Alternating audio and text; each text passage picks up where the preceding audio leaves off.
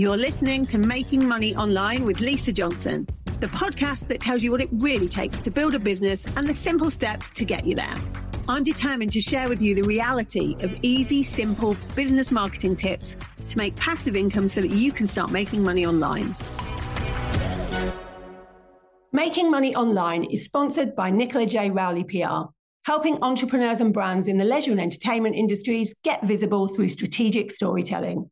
If you're serious about being seen and impacting the lives of others, harnessing the power of PR is the best way to grow and scale your business. Visit nicolaRowley.com for more details and read Nicola's Amazon best-selling book, The Power of PR.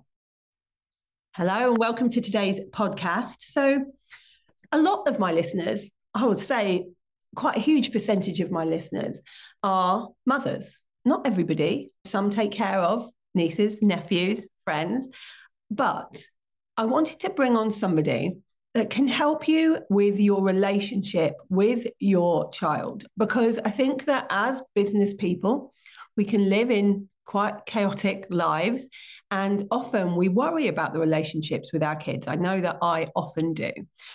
So I have brought somebody on who is an expert in this, Katie Prattley. So Katie helps mums have happier homes and amazing relationships with their tweens and teens. So welcome to the podcast, Katie. Hi, I'm excited to be here. I want to go back to your childhood, because your childhood was chaotic, and it's kind of why you got into this in the first place. So tell us a bit about what happened to you. Yeah, it's exactly why I got into it. So yeah, those two words, chaotic and challenging. I had a steady, I suppose what you could call middle-class upbringing, until I was about 10. And then my parents divorced me. It was a catalyst that, to be honest, even as adults, we're still feeling the effects of now, that everything got thrown up in the air. And it resulted when I was about 14 being taken into care. At 16, I mean, this was the mid-90s, very different now. You were out of the care system on your own, in a bed sit, just on income support. So I think it was £35 a week. My food budget was £5.60. And it was really hard. But as a kid, I didn't realise how hard it was. I also didn't think I was a kid. And I got myself to university, went off to university, and it was still followed that very middle-class programmed into me route of what success was, how to be good. And then left university and followed the how to be good route of what a career was, became a teacher. And I still teach part-time now. So I'm 20 years into that career, working with teenagers. And 7 years ago, I had my son. And everything changed for me. So I'd never really felt massively fulfilled as a teacher, but I didn't have the confidence and the strength of character to go and chase what I had always really wanted to do. I had all these different dreams. And when I was a teenager, I was a real go-getter. So there was nothing that I wouldn't do. I dreamed big and went big. I remember when it was work experience at GCSEs, everyone was sort of writing to their local shop or their local care home. I went and got some pre-internet, obviously, something called the White Book, which had every media company, recording company. And I wrote to loads of TV companies and magazines, because I was in Somerset at the time. I was going to go to London and do my work experience. And I ended up working at the TV Times for a week. I think they had a bit of a shock when a 15-year-old turned up in an A-line denim miniskirt, because they thought I don't know why they thought it, because my letter requesting it was a poem with stars all over it. But they took me in. Anyway, that was the kind of person I was. But by the time I was 18, 19, 20, I think the trauma of those last 10 years caught up with me, and I went quite off the rails, and I lost that desire to go for my dreams. And really, I think I went into teaching because I was hiding from all the things I wanted to do, the things that would be challenging, the things that would kick me out of my comfort zone. So that was where I was with my childhood. And when I had my son, that was another catalyst to break through those limiting walls that I'd built up, because I wanted to be the model for my son, where he saw you can do anything. I didn't want him to witness a parent doing a job all her life that wasn't the dream or was in fear. So a question there, when you were younger, you were this go-getter. You, like, even though you'd had this chaotic background, you'd been taken into care, you still had that spark of wanting to do the things that you really wanted to do, is having the dream. Where did that come from? there's always the debate of nature and nurture, isn't there? And Yeah. I think with that, it was just in my nature. I was a fiery child. I'm not massively woo, but if you looked into my horoscope, everything there is, I'm a fire sign, I'm ambitious, I'm forthright. And in some ways, some of those were highly criticized traits as a child, definitely. So I just think that's who I was. And I also think a lot of that was masking the fieriness, the confidence, the bravado was masking, particularly when I was older, actually, the scared, broken person that I think inside my childhood has made me, certainly in my 20s. I know people talk about their 20s as a great decade. And for me, it was the worst decade because I think all of that trauma that I'd plowed through when I needed to in complete survival mode, when all that was over in my 20s, it was when everything started sort of shaking and crumbling down. I just felt this real unhappiness and a divide between who I genuinely felt I was inside and the life I'd created around me. I think that happens a lot. I think that we don't often feel the effects of trauma until years later when we're allowed to feel it because we're not in a fight or flight situation where we have to stay strong. And I mean, I work with clients now who sometimes in their 40s, when their children have grown up, 40s and 50s, and they can now be calm, that's when they feel the trauma of their childhood. Which is absolutely. When I had my son, I then retrained. I did a couple of years training as a counsellor, and then I shifted over to life coaching. So within those modalities, there was a lot of working on myself. And to be honest, I feel like I've read a manual. I'm still reading a manual on who I am in the last 7 years. And I think a lot of that is my age. I'm mid-40s now. I think we all tend to start reading the manual of ourselves around this time. But a lot of that is through the self-reflective work of training in those modalities. And it was that made me think, I want to work with parents, because I was initially as a coach working with midlife crisis women who were like me, getting to a point in their life and going, what the hell is this? None of this fulfills me. I worked with really successful women who on paper, they had the degree, they had the postgraduate degree, they had the job. There was one particular woman that I worked with. She had a high paying salary, but was so deeply unhappy and so stuck. And every time the same story came up, well, I never really knew what I wanted to do, but I knew that the good thing to do was go and do A-levels, and the good thing to do was go and get the recognized degree. And then after that, I just fell into this and I'm still doing it. And I thought the real thing to do would be to work with parents so that actually we can foster those relationships with our tweens and teens so that they're not growing up following this template of shoulds and oughts, but actually we foster our parenting in a way so we have that strong connection and a strong attachment so that they have a space to grow up in that is truly authentic to them. And then they feel safe to do it. And then they feel safe to do it. Because I think often we parent in a way that comes from our own fear, because we want our children to sometimes do better than us, but to do well, to be able to look after ourselves. And so we end up also buying into that narrow cast success criteria that school taught us, that school is still teaching our kids. And so our kids are too scared to reach out of their comfort zones, to reach out for what would really fulfill them and go for the safe jobs as well. And we see this everywhere because we're not taught business in schools. And yet so many now Gen Z and millennials, it's normal for them in their heads to go, well, I don't want a job. I'm going to work for myself. It's becoming more and more normal to think this way. And yet no one's teaching us it. No. It's being modeled only by people that are around them and people that they see. It is still normal to go to university. And yet statistics tell us that so many people that come out of university are in no better position than the people. No better position. Yeah. Especially now that you're coming out of £50,000 of debt. I think I was the last couple of years that didn't pay fees and had grants. The government paid me to go to university, which seems so ridiculous now. But for me, when I went through the education system, education gave me freedom, really, because it allowed me to go and start growing as an adult in a way which perhaps with my background would have been harder if I hadn't had that drilled into me as this sort of the natural way of thinking was go down the education route.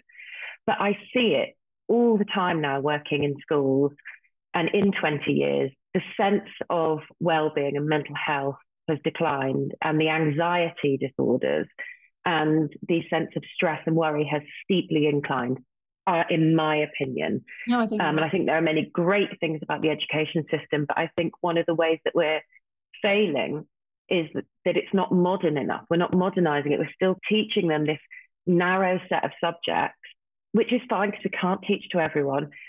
The message that's being portrayed to kids is you've got to be good at all these things, and that's what will make you successful. But actually, there are very, very few of us which become successful from that narrow view. So there's generations of kids coming out that just have this innate sense of not being good enough, because they think they need to be good at everything. And actually, they don't need to be good at everything. And also, they don't need to be good at any of those things that are taught. So I wasn't good at school. I left school at 16, same as you.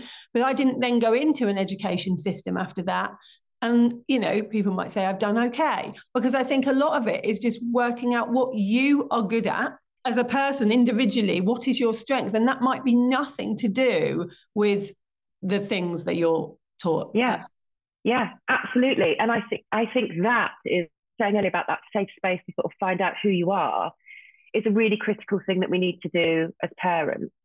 And actually, one of the reasons why I've come on is to talk about my book that's coming out at the end of November, 30th of November. And that's one of the things, it's for teenagers, that I talk about in there, is working out what success is to you. Because we're taught this criteria of success, but often that is not what success is to us. And so it's really talking to these teenagers about trying to get in touch with who you are authentically, because from that you can work out what your success is. I love that. And I know you don't think of teenagers sitting down and really thinking about what does success look like, is authentically real for me. What's the book called? Dream Big, Think Limitless.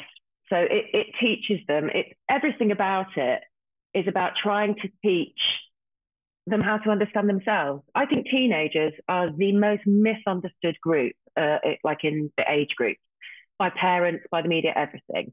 But the group that understands them the least is themselves, because there's so much changing in their brains around that time, that they don't understand that the things that they are thinking, and I think a lot of adults don't understand this about themselves either, the things that they are thinking are not necessarily true. But we think that they're true. So you become this self-fulfilling prophecy. So the book asks them, first of all, to get in touch with, who are you? What is your big dream? And for some people, it will be to become a doctor or to go to university and do what I've sort of been referring to as the straightforward, success-defined careers. But for others, it's not at all. And for some people, in fact, some of the happiest, most fulfilled people I know, career people I know, are people who left school at 16. And then they were in their mid-20s before they decided what they wanted to do and went and retrained in that area, because they waited until they knew themselves. Yeah, but isn't it really hard that we're supposed to know at about 14 what we want to do as adults? Because that's when you're choosing, your different GCSEs and that kind of thing. At 14, I didn't know what I wanted to do until I was in my 30s. And the attached sense of failure to a certain extent, if you don't know, what do you want to be? I don't know. There's kind of you don't know what you want to do. Well, when I was 14, I wanted to be a singer and an actress. Nothing wrong with that. I actually should have followed that path. That was my big dream that I gave up on because I didn't have that framework of self-belief. Yeah. So I didn't feel capable of doing it. But the amount of people, if I had said that to them at 14, that would poo-poo it because it just seemed like, oh yeah, whatever, such a silly thing. But actually, why not? In the book, I talk about how to work out and harness who you are. And part of that is actually thinking, well, what do I find easy? Because why not do the thing that's easy? What do I lose myself in? What do I get into a state of flow in? Because those are the things that are going to make you get through the hard days of work, or they're going to be the thing that light you up. If you can do something that lights you up, that's brilliant. And it goes on to, in one chapter, there's lots and lots of tasks in it of how to create that big dream and then how to create the big plan. but it's teaching the brain science behind it all the time of what's going to come up for you. Well, imposter syndrome is going to come up, and this is what it feels like, and this is what it sounds like, and here's how you can overstep it. So that it's like one big framework. So they will hopefully leave at the end of the book with a greater sense of who they are, what they want to do, a plan to get there, and recognize all the signs that their brain's going to do, constantly whispering in their ear saying, oh no, you can't do that, and realize that's not true, and I can actually go and do what I want to do. And then hopefully we won't have loads of men and women in their mid-40s going, oh my God, this isn't who I needed to be. Yeah, it's hopefully they will be going, I did it, I nailed it, yeah, and I've done what I wanted to do. And getting it from the root cause, because there's a reason that these 40-year-olds are waking up going, is this it? And it's because they haven't followed the path that they wanted to. And I think sometimes with teenagers, we don't give them enough credit. Like, we think of them as, well, they don't really know what they're doing and what they want to do. I know better because I'm an adult. But actually, we all got it so right. Yeah, when I think back to my teen years, it's the most ambitious I was. It's when I knew what I wanted to do the most. I also wanted to be an actress and wasn't able to do so. I wasn't in an environment where anyone would nurture anything so ridiculous as being an actress. But actually, I found it easy. And now when I look, like, it seemed like an impossible pipe dream then. And now when I look back, I could easily have done it. Like, when I look at it, I could easily have done it. I could easily have learned how to do that and been successful at it. And I see that, and I know. Luckily, other things took the place of that I was also very interested in. But as a teenager, there was no part of me going, well, I can't do this. I didn't have that in my head yet. I thought, well, other people can do it, so I can do it. But I see that happen with teenagers all the time. One of my sons said in front of quite a lot of people, I want to be a YouTube star. I want to make my own content and go onto YouTube. Yeah. Oh, you better have a plan B. And I was like, well, does he? I heard that all the time. Yeah. My son says the same. He says that he's absolutely, I mean, he's only 7, but he loves all that and would really love to do it. And I heard myself saying, well, you know, it's not. And then I stopped myself and I was like, no, you can do that if you want to, but when you're a bit older, and I'll help you, because actually it's a full-time job, and all those people that you see on television that are children, they've got a full-time adult working behind them. But I don't feel at 7, I want your face all over everything yet. But yeah, I have to stop myself, because that innate structure is still in me. Of course, in all of us. Go the safe route. Yeah, it's in all of us. So I have to hear it and go, no, quieten that. If he wants to do that, he can do that. But he's got to do it he's got to know the safe way to do it, the best way to do it, so he's not just flinging himself on TikTok dodgily. And also being okay with failure and teaching people, especially kids, that failure is okay, because they might want to do something that doesn't work. But I would much rather, and we care about them, right? So we want them to have this chance. And that's the reason that we go straight back to, well, maybe you should, try hard and go to university and all that, because we want the best for them. And our mind tells us that might be a better plan. But actually, as long as we're okay with failure and we say, well, yeah, you should try that. Not everybody makes it, but at least you'll have given it a good go, and it might lead you on to something else. And I think that being able to let kids fail is a good thing. I see a lot of parents not allowing kids to fail and berating them when they haven't, did you do your best? Why didn't you come in the top 10? And I think if you have that innate sense of, I am not allowed to fail, you'll never try anything. And there's 2 points that I want to make there. One of them is that is also built into the school system, a huge sense, and this has increased as well in 20 years, a huge fear in these kids of failure. So much so that a vast proportion of any class I teach, they're uncomfortable giving their ideas or their answers in case they get it wrong. And one of the things that I say to them all the time is, I'm not bothered about people getting things wrong. What I'm bothered about is you're not trying. In fact, I've got it on the wall in the classroom that I want them to try and fail every day, because if they're not failing every day, then they're not trying every day. And I also have to keep reminding myself of that lesson all the time. It's okay, give it a go. It doesn't have to be perfect. Because the things that I've really written a book for myself as a teenager, but also still as a 40-year-old woman, because these things are still come up for me so much, that this fear is still ruling me. I'm still trying to push myself outside of the comfortable all the time, because the pull to go back into comfort is still so strong for me. But it was interesting listening to you there when you were talking about parents and trying to foster this idea that they can do anything and keep your own mouth shut, of go the safe way. Because when I speak to parents, one of the things that I try to encourage them to do is, when we have small children, we are the circle around our child, and we sort of tell them what to do, and that's how we foster strong connection and attachment. But when they become tweens and teens, it's one of the big reasons that we clash so much with our kids is that they naturally pull away from us.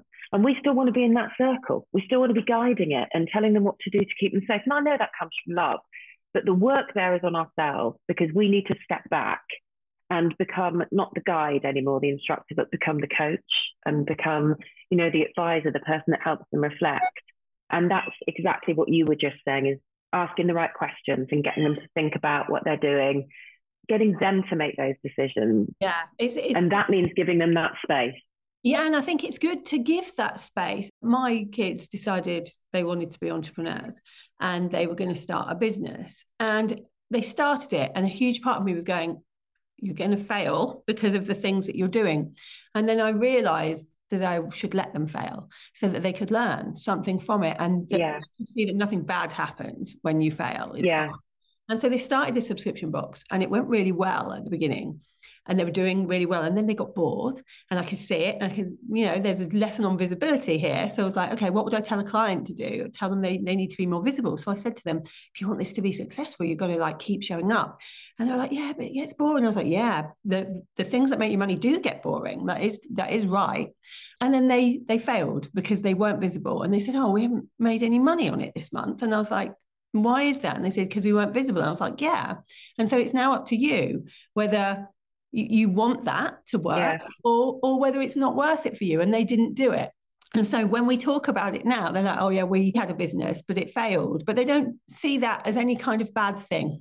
It's like, we'll probably do another one at some point. We've got some more ideas, but that one failed. But they do not see it with the negativity of a 40-year-old who would beat themselves up so much if they failed the business. And actually, if we can do that, if we can, even to our 40-year-old selves, allow ourselves to try things and to be okay with that failure, and to know that it doesn't mean that's the end of it, you can do something else, you can start again, then everybody's going to stop comparing themselves to others, stop having imposter syndrome, it's all about failure, because that's the thing we're all scared of.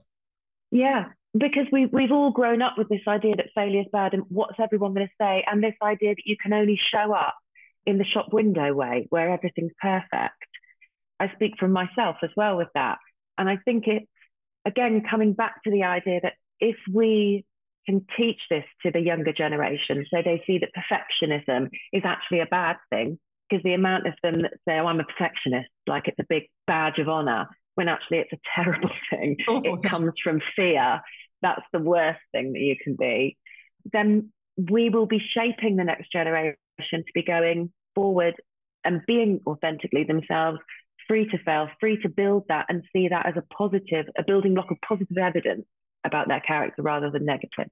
Yeah, I think that's amazing. I'm really excited to read your book. I'm definitely going to give it to the twins so that they can read it as well. We will put the book link in the show notes, but thank you for being here today and having this discussion. I could talk about this all day, because obviously mine are at the age, they're turning 12 this week, and so all of these things are coming up where they are pulling away and they're telling me, well, no, my friends say this, you're wrong.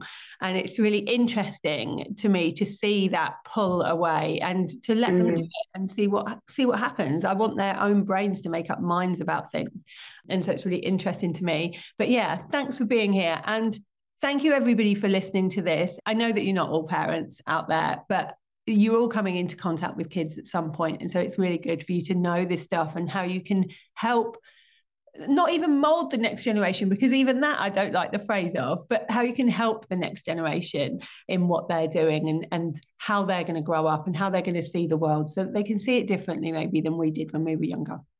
I will be back next week with another episode of Making Money Online. If you've enjoyed this week's episode, I would love you to go and give me a review, and I will see you then. Have a good week, whatever it is you're doing. Thank you for listening to Making Money Online with Lisa Johnson. If you'd like to get hold of my guide to launching, go to lisajohnson.com/launch and let's get you making money online.